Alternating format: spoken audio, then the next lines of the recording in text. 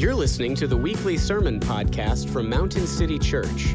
In this series, Life in Christ, we walk through 1 John, written to the church for our joy, our holiness, and our assurance. Last week, we obviously it was Easter, and last week and the week before that, we stepped away from our time in 1 John, and today we're going to get back to that. So if you have your Bibles, turn with me to 1 John chapter 3. We're going to be looking at verses 11 through 18. 11 through 18. Let me pray for us, and we'll dive right in to see what God has for us. Father, we thank you for the efforts of all those who are part of the North American Mission Board, who are planting churches and bringing help to the hurting and repairing houses and all the amazing work that they're doing, Lord. And Father, I pray that you would show us how we could be part of that in whatever way possible. Lord, it's showing our love we have for our brothers and sisters, and that's exactly what John is getting to in our passage today. He's asking us, how is our love life? And Father, we just ask that through your word and through your Spirit, Lord, that you will show us where we need to correct things and adjust things. Lord, we ask that you would show us the places where we can rejoice with you. And Lord, and overall, we just pray that your Spirit will work in us and through your word to change us into the image of your Son, which Sam read today, signifies that we are his disciples by the love we show one for another. So Lord, just ask you to help us today. We ask this in Jesus' name. Amen. So just to bring your mind back to 1 John and the whole book of 1 John, just to give you the four kind of things that John is trying to show us and trying to press in us as he did his readers and those he wrote to at the very beginning. Remember that he's writing this so that our joy may be full. Right? That we may be joyful. So all everything that we've learned so far is showing us how that we may have more joy in our life. The second thing he was showing us and has been showing us, that we might be holy, right? That we might be holy, because being holy, following his commands, is a path to joy. And Sam read it is fuller joy that we have whenever we obey the Lord. And the third thing that he's trying to get at, he's trying to press in on us and help us to understand. And sometimes that pushes against us and we don't really like it. And sometimes we can push into it and really be soothed and comforted by it. And that's the assurance of our salvation. To really know that it's not really up to me, it's up to God. And if God has saved me, he's keeping me, he's holding on to me. I may stumble, I may fall, but we have an advocate, and we can go and we can confess our sins, and our assurance of salvation is secure, right? And the fourth thing he's trying to pick, because he had these antichrists that rolled into the church, is how to be certain what to believe in an age of theological uncertainty. So this is kind of the four things that he has been pressing in on. Now, we kind of went right up to the dividing point of the whole book 2-3 weeks ago, before we stepped away from 1 John. And what that dividing point is John is trying to show us something about God. And in chapters 1 down to 3:10, he's showing us, and he had this idea that God is light. That means that he's holy. That means he's other than. That means that in order for us to be in his presence, we also must be holy. That's one of the points of what he's trying to convey to us, to teach us. So he's kind of we're up to this dividing point where, okay, the first part of this book, it's, okay, God is holy. And now he's going to kind of change his thing and show us something different about God. Again, although the first section of the book, John has taught us by using comparison and contrast that God is light. He's done this over and over again. He's used this teaching technique of he's comparing and contrasting over and over and over again, all through the first section of this book. Maybe we can recall some of these things. Remember, he said, walk in darkness, walk in light. So we have no sin, confess our sin. Keep God's commandments, do not keep God's commandments. Those who love the world, those who love the Father. He's always comparing and contrasting to show us right where we stand, to give us our insurance, to give us a good theological ground to walk in. He's using comparison all the time. Children of the devil, children of God, right? Comparison, back and forth, back and forth. Hates his brother, loves his brother. This is what he's using all through the first chapters, and he'll continue to use that also in the second half of the book. Those last two, hates his brother, loves his brother, are found in verse 10 of chapter 3, where we left off. John will develop this last theme of hate and love as he moves into the second major section of the letter, which is going to teach us, first we learned that God is light, now he's teaching us God is love. God is love. And because God is love, we will learn today that born-again people demonstrate their status by the love they have for one another. Born-again people, those that are in the family, they are children of God. They demonstrate their status by the love they have for one another. That's what John's going to teach us today. The importance of Christian loving one another cannot be overstated. Jesus teaches us that loving one another provides a glorious witness to a watching world, right? He says this in John 13:35. By this, all people will know that you are my disciples if you have love for one another. By this, all people will know that you are my disciple, that you follow Jesus, that you're claiming that he is your Lord and Savior, if you have love for one another. There's absolutely no prerequisite in there, is there? He just says that you will have love for one another. Doesn't matter what political party they're from. Doesn't matter from what part of the world they come from. Doesn't matter what part of social class they come from, economical class. It just doesn't matter. He says we are to love one another. This is our defining factor. This is what makes up who the church is. Love is the essential evidence that says to others, I belong to and follow after Jesus. My life is to be identified with his. And if our life is to be identified with his, he lived a life of love, and so should we. Once again, by using contrast, John instructs us and enables us to examine the genuineness of our love life. The test is convicting and it's clear. The test he uses, the compare and contrast that he uses within this passage, it is convicting and it is also very, very clear. It's very clear. 1 John 3:11 through 15 says this. Listen to the compare and contrast that he's using.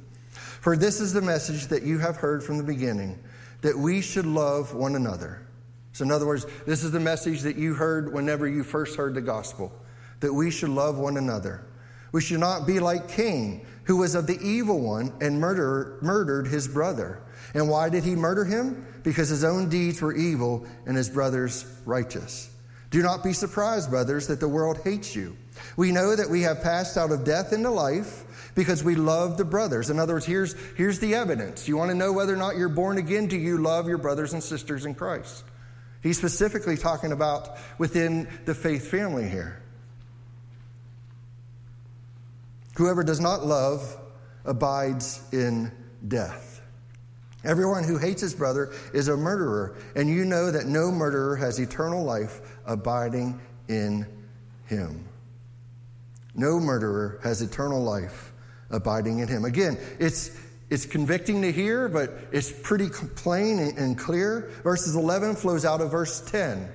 Right? He just got done saying in verse 10, we don't want to separate it just because there might be a paragraph break or maybe a new heading. We don't want to separate it because what's happening here is what verse 11 does is gives us the ground for what he said in verse 10. And what do you mean by ground? Well, anytime that you see so that or therefore or because or the word for, okay, so now you're reading along in your Bible and you come up to one of these words, well, then you need to look right above it because what they're doing is they're giving you the reason. right? The ground or basis for a previous statement or a group of statements. And that's what verse 11 does for us. It's giving us the ground for what he said in verse 10. So what did John say in verse 10? He said this, by this it is evident who are the children of God. See, now he's going to give us some evidence, right? He's going to say that this is how you know that you are a child of God. And who are the children of the devil? In other words, he's going to differentiate it here. Whoever does not practice righteousness is not of God, nor is the one who does not love his brother. And then the 4 in verse 11 gives us the reasoning behind that statement. So that's what he's putting out before us, right?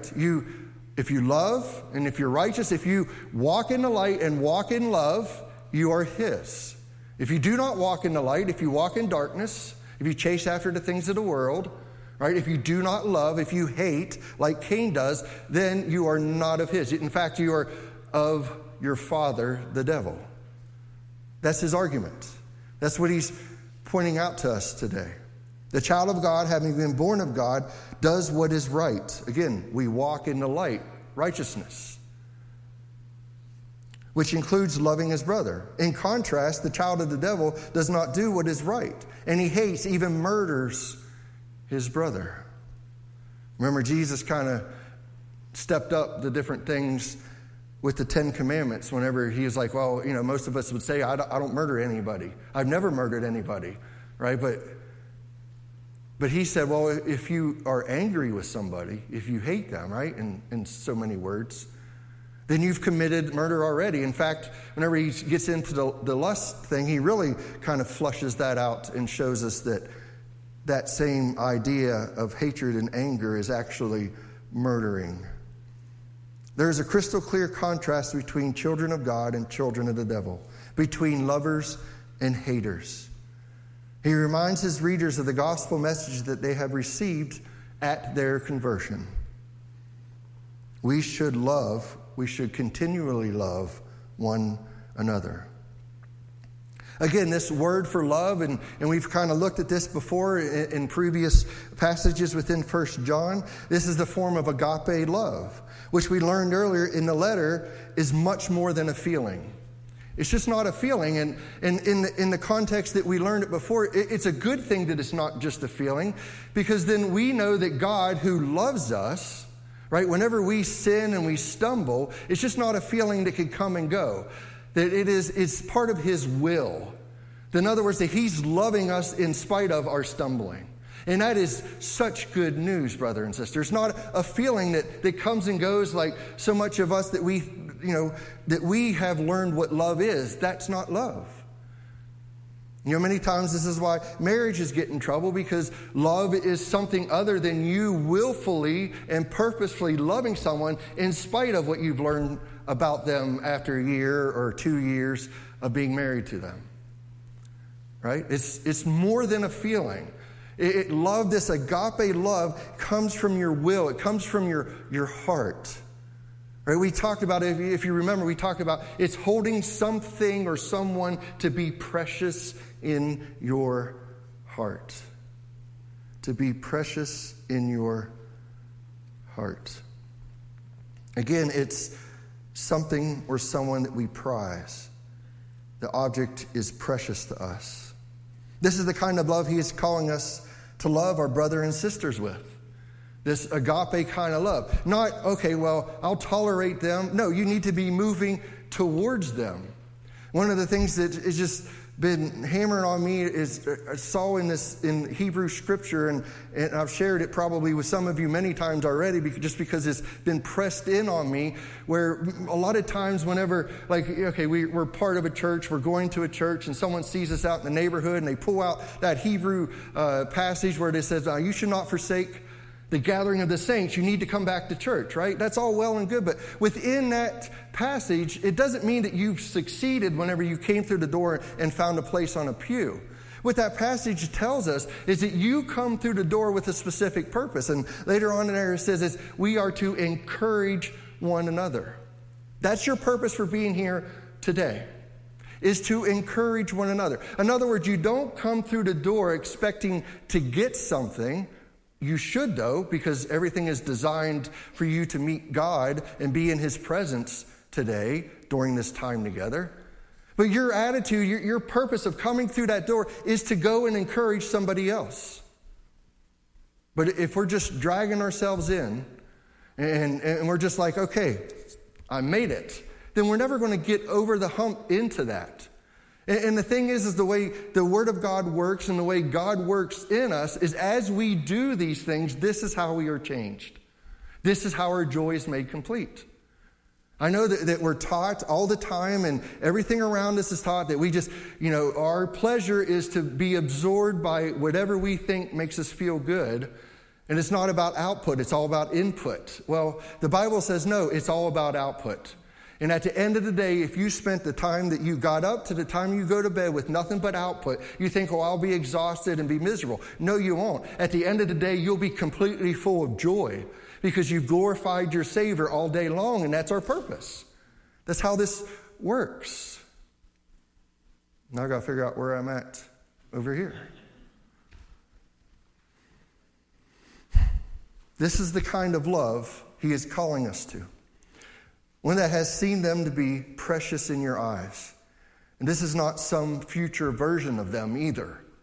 It's right in their mess. It's right in the thing that annoys you the most about them. You go and you love them right in that.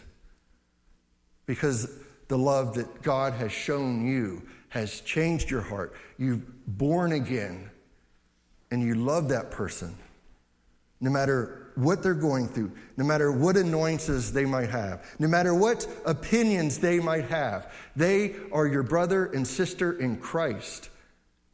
And God is saying you are to love them. If we love like that, then we know that we have passed out of death to life. That's what verse 14 shows us. Verse 14 says that if we love that way, we know something about ourselves. If we love that way, then we know that we have passed out of death to life. We know that we have been born again. Now he's walking into that assurance factor, see? That assurance of our salvation. However, if we do not love, then we abide in death. Have you noticed how important your eternal future is to John in the Bible? Notice how everything is determined and predetermined about your eternal. It's not about today. It's not about tomorrow. It's not about next week. It's all about your eternal soul, right? That one day you will be in the new heavens and the new earth with all these brothers and sisters, and there'll be no sin, and they won't have anything to aggravate you anymore because all sin will be gone. The new heavens and new earth, we got to go back to the garden, not go back to some, fantasy thing that where all we'll do is stand around and worship him. Yeah, there will be times when we do that, but it'll be more like the garden before the fall, where we have jobs to do, we have things to do in the new heavens and the new earth. But without sin, we get to purely worship him. We get to purely worship him. But notice how our eternity, that framework, that presupposition, that the way we frame our life really affects how you live today. What can somebody do to you if you are a born-again Christian that has been bought by the blood of Christ, who will spend eternity with him? There's nothing anybody can really do to you. They can't take it away. They might make you uncomfortable. They may cause suffering. They might even cause physical pain. But they cannot touch your soul. That should give us boldness, right? That should give us love, to care, to know that man, God has done all this for me. But so many times, and I'm just as guilty of it, is we're just thinking about the next 3 hours and how to get through that. But if we kind of lift our heads up and look at eternity and know that God has saved us and so that we can be with him for all eternity, that changes the next 3 hours. It changes how we look at our everyday life.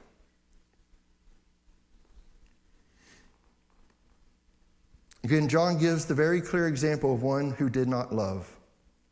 John takes us back to the first murder in human history, to make this plain to his readers. The murder of Abel by his brother Cain. And just to refresh our memory, Genesis 4:1-6 says, Now Adam knew Eve, his wife, and she conceived and bore Cain, saying, I have gotten a man with the help of the Lord. And again she bore his brother Abel. Now Abel was a keeper of the sheep, and Cain a worker of the ground. In the course of time, Cain brought the Lord an offering of the fruit of the ground. And Abel also brought the firstborn of his flock of their fat portions. And the Lord had regard for Abel and his offering. But for Cain and his offering he had no regard. So Cain was very angry, and his face fell. The Lord said to Cain, Why are you angry? And why has your face fallen? Why are you angry at your brother? Right? Why do you hate your brother? And we know later on he rises up and kills his brother. See, Cain's actions revealed his true spiritual father, which is the devil. 1 John 3:10, By this is the evident who are the children of God and who are the children of the devil. Whoever does not practice righteousness, Cain killed. That's not practicing righteousness. Is not of God, nor is the one who does not love his brother. He definitely did not love his brother. And as Jesus taught in John 8:44, you are of your father the devil, and your will is to do your father's desires. He was a murderer from the beginning and does not stand in the truth, because there is no truth in him. When he lies, he speaks of his own character, for he is a liar and the father of lies. This is his character. Again, we got to think back to whenever we were talking about do not be of the world, right? And this idea that the world is a system that is controlled by the devil, Satan. I know that's a hard one for us to sometimes wrap around or even honestly believe. But the Word of God shows us and tells us this. Cain stands once and forever in the Bible as the type of worldly person, the person who is not of God, the unspiritual person. Therefore, everything that is true of the world in contradiction to the Christian is to be seen in Cain. What in particular do we find to be the characteristic of this life? If we think about what John has been showing us, he has been using the picture of, okay, you are either a child of God or you're a child of the devil. So he's using this parent-child illustration. So the characteristic of Cain and those who are of the world can be clearly seen in the devil himself and the life he lives, who John has already told us is their father. What is the characteristic? The main characteristic of such a life is that it is self-centered. I thought Nate was just going to go ahead and preach my sermon, even though I haven't given him any notes and he really didn't know. He's just looking at the thing. He started going down this line and I'm like, preach it, brother. Yeah. It's about being self-centered. That's what Cain's idea. That's what Satan's thing is. We know that Christ was self-sacrificial, and we'll get there. That is what produces the original fall of Satan. He was a perfect being created by God. So why did he fall? It was because he became self-centered. Martin Lloyd-Jones has this one sentence that's just been beaten on me all week, and I'll give it to you, and you can share in the misery with me, right? Satan was not content. Stop and think about this. Satan was not content with spending his eternity in worshiping and glorifying God. Okay, is Joe content? Is Joe content with spending his eternity in worshiping and glorifying God, or is he always chasing after other stuff?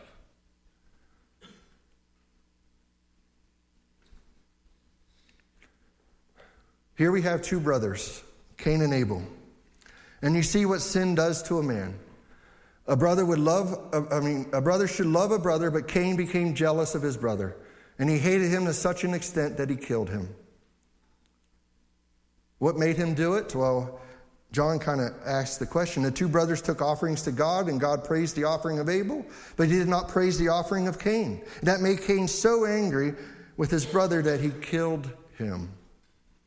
Envy, jealousy, that leads to bitterness, which led to murder. That's why he did it. Because he wasn't praised. Because he wasn't praised, and he was envious of that. John continues to paint the picture of the natural person, the person without the Spirit, or the person in outright defiance of the seed of God that has been placed in him. It's selfish. It's just selfishness. It's self-centeredness. It wants to please self, right? Here's the thing that we got to be careful of. Our culture around us, right? It's a culture that's consistently tell us to look inside, right? Look inside for your happiness and then make sure that everybody around you can help you get to that happiness. And so we think that our culture influences us in such a way that then we begin to think that way. But what the Bible is really saying is no. The fall is what makes you think that way, okay? And the culture around us is just the logical expression of it as they live it out every day in every way. So we can't just think that, just the culture teaches me this and I got to fight against this. No, you got to fight against the sin that's in your own heart. And the only way we do that is through repentance. Repentance and belief in what God has done for us through Jesus Christ. We can't blame the culture and say they've influenced us. No, it started in the garden. It started by taking the apple and saying, did God really say that he has his best interest for me? That's what we're struggling with. That's what each one of us, when we get up every day and look in the mirror, that's what we're struggling with. Did God really say, if I follow his commands, there'll be more joy? Did God really say, if I love my brother and sister, there'll be more joy? Did he really say that? That's what we struggle with each and every day. Again, our culture does not train us. This is rooted in the fall. The culture is just the outworking and the logical conclusion of living this out thousands and thousands of years. Again, this is life. This is the life of our world. John gives us a test to see how we are living. He says, if you are living like the world, they will love you and embrace you. But if you are truly living this life of love and a life of a disciple of Jesus, what does he say in verse 13? Do not be surprised, brothers, that the world actually hates you. That the world actually hates you. They don't hate your good works. They don't hate the fact that you're a good person. They don't hate the fact that you come to church. There's something that they see in you that they've been aspiring to and for and trying to have all these things in the world to fill. This is Romans 1, right? This is Romans 1. As everyone's turned from God and seeking everything to satisfy them.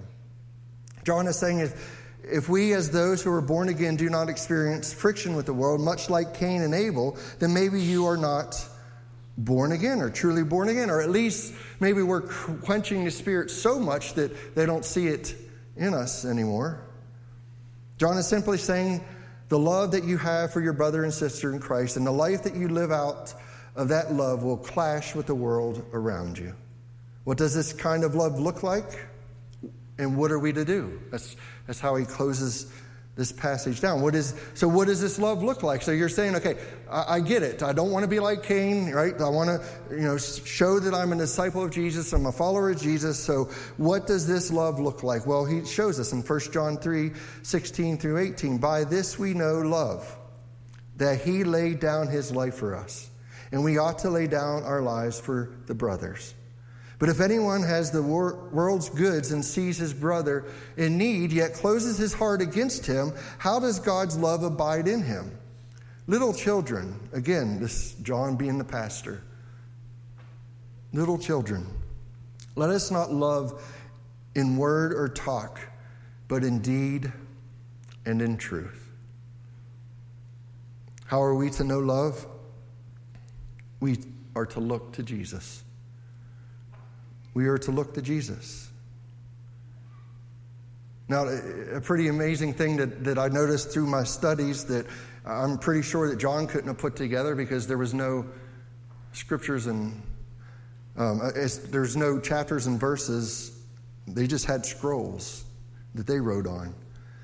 But the amazing thing is we look to Jesus for this love. John 3:16 shows us, demonstrates love. And 1 John 3:16 is an explanation of love. John 3:16, for God so loved the world that he gave his only Son, that whoever believes in him should not perish but have eternal life. It is a demonstration of love. In 1 John 3:16, by this we know love, that he laid down his life for us, and we ought to lay down our lives for the brothers. It's an explanation of love. It's an explanation. He's laid down our love. You want to define love? Look to the cross. There's your definition of love. Look to the cross. Look to the cross. The Bible says if you want to see love, look at the cross. The Bible says if you want to show love, look at the cross. The Bible says if you want to know love, look at the cross. The Bible says if you want to live love, look at the cross. The Son of God living a life we should have lived but didn't. He was sinless. That's what we're called to be. Remember, God is light. No one that does not live a righteous life has eternal life, right? And he died the death we should have died, but now don't have to. We're not dying. If you are a born-again believer right here today, you will never taste death in your life. And Hebrews tells us that's our biggest fear. That's our biggest fear, that this drives from inside of us. No, we can't articulate, identify it most of the time, but it's just a driving fear. But if you are born again here today, you will never taste death. That, my friend, is love. Love at the core is about self-sacrifice, which is a stark contrast to the self-centered life we lived before God changed our hearts. It's about self-sacrifice. And again, it's hard to, like, sometimes we notice in our head, but we just can't get ourselves to do it. That we understand that living a life for somebody else, no matter if it's our spouses or if it's our children or if it's our church family or if it's our neighbor, living a life for somebody else, that there's greater joy than that, than just being selfish and self-centered and always having what we want. That is a hard hurdle to get over. And, it only comes with time. Because, see, what happens is we know a lot. Many of you here, sitting here, know a great deal about the Bible, and you know a great deal about God, and you know. But the thing is, what is missing is you've never experienced it. You've never stepped out in that knowledge. You've never stepped out and been obedient to the point where God has to meet you somewhere. And then when he meets you somewhere, what happens? You create a memory. And really, that's the word in the Psalms that he's saying that we need to hide in our heart. It's that memory.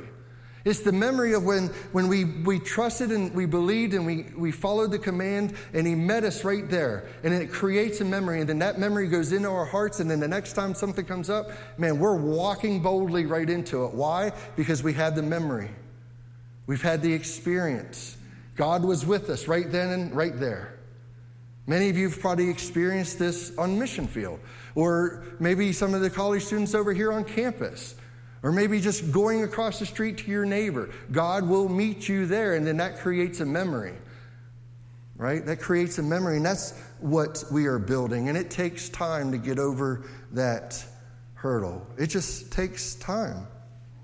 Can we expedite it? Sure can. We go and be about God's business, right? We go and be about God's business. Thursday night we were talking about anxiety and worry and fear with the college students, and in that passage where in Matthew 6 where Jesus is talking about, don't worry about what you wear, what you eat, and all that. The solution for the whole thing is to be about God's business. It's to be about God's business. So what does your schedule look like this week? How much of it is all about you, and how much of it is about God's business? I don't know. I know I even struggle with that, and this is my job, right? Again, let me figure out where I'm at. Again, love at the core is about self-sacrifice, which is a stark contrast to the self-centered life we lived before God changed our heart. Out of this gratitude of grace, we ought to lay down our lives for the brothers. Wiersbe says this: self-preservation is the first law of physical life, the life without the spirit. But self-sacrifice is the first law of spiritual life. It's the first law. In other words, if we're going to love others, we look to Christ. And what did Christ do? He came and he obeyed the Father. Whatever the Father wanted him to do, he did, because he prayed a lot, and he obviously knew the scriptures, but he was even in the synagogues in different times and teaching the word and everything. But it's self-sacrifice. Jesus said it this way in John 15:13. Greater love has no one than this, that someone lay down his life for his friends. Maybe if we were faced with that decision, you would lay down your life. Maybe, maybe not. John does not leave us in the theoretical realm, though. He brings it right home. He doesn't leave it there to where we can just say, oh, man, if I was ever put in that position, I definitely... I know that I'm saved. I know that I won't taste death, and God loves me, and I take my last breath, I'm with him. And maybe you can face that, but he doesn't leave us there in that theoretical thing, time, space, what have you. He brings it right home. I mean, we might say today that, talk is cheap. Right? You might think that, well, I'll say that I can do that, but whether or not you will or not, we won't know until you're faced there. But John doesn't leave us there. For us to say, I would die for you is great and all, but while you're willing to die for me, would you give me something to eat? Could you share an extra shirt, or better yet, a coat? Could you let me sleep on your couch until I get back on my feet? Could you help me out with my electric bill, or help me get some medicine that I need? Can a brother get a little bit of help? See, John gets down where the rubber meets the road and provides some basic, real, and practical advice about love in the context of everyday living.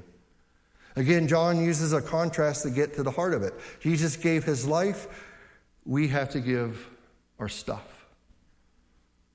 However, you see your brother's need and close your eyes, which leads to John's conclusion: if this is the case, then God's love is not abiding in you.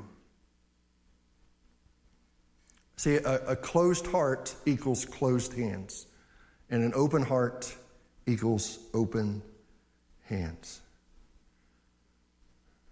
John knows that our heart control our hands. He knows that.